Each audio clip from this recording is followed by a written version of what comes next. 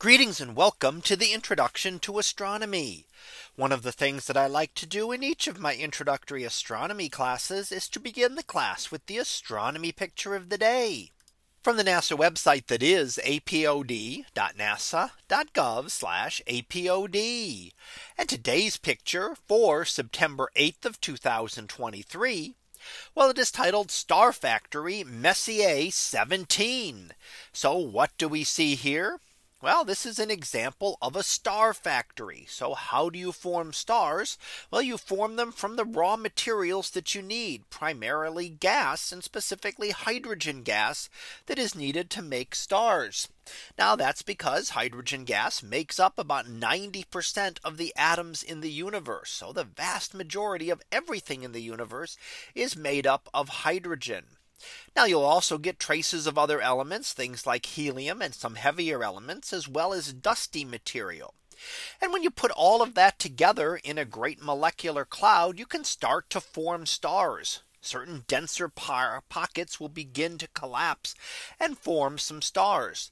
And when that happens, you might get something like Messier 17 that you see today. Messier 17 has several different types of nebulae scattered around, including some dark, dense areas. And you notice that towards the edge of the nebula, towards the upper right hand side, those dark, dense areas are where stars are still in the process of forming. So what are we forming there? There is what we call a protostar. A protostar is the beginnings of a star when it starts to collapse, but before it becomes a full-fledged star. In order for it to actually become a star, it has to start hydrogen fusion in its core. It has to reach about 10 million degrees in its core, hot enough to fuse hydrogen atoms together to make helium. And once it does that, it will begin producing energy and will eventually break out of those dark, dusty cocoons from where it formed. And then you'll start to see those first stars, and you see some of them scattered around here as well. Once those stars form, and the first ones that form are very hot and massive, they emit a lot of ultraviolet light. And that energy from that light is able to energize the remaining material around it. So we get what we call an emission nebula. And that is caused by the energy from the ultraviolet radiation.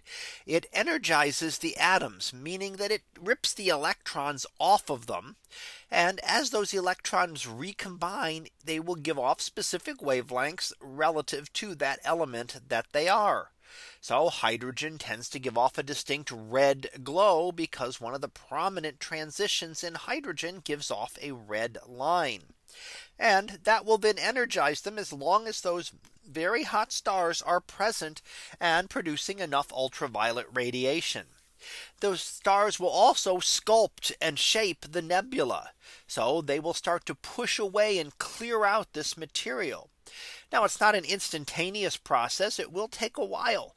But over tens and hundreds of thousands of years, the shape that we see today for Messier 17 will change as those hot stars slowly push away this material, and eventually will be left behind with just a new star cluster that formed from all of this material. So we're seeing one stage of that today as we look at the star factory known as Messier 17. So that was our picture of the day for September 8th of 2023. It was titled Star Factory Messier 17. We'll be back again tomorrow for the next picture, previewed to be large galaxy cloud. So we'll see what that is about tomorrow. And until then, have a great day, everyone. And I will see you in class.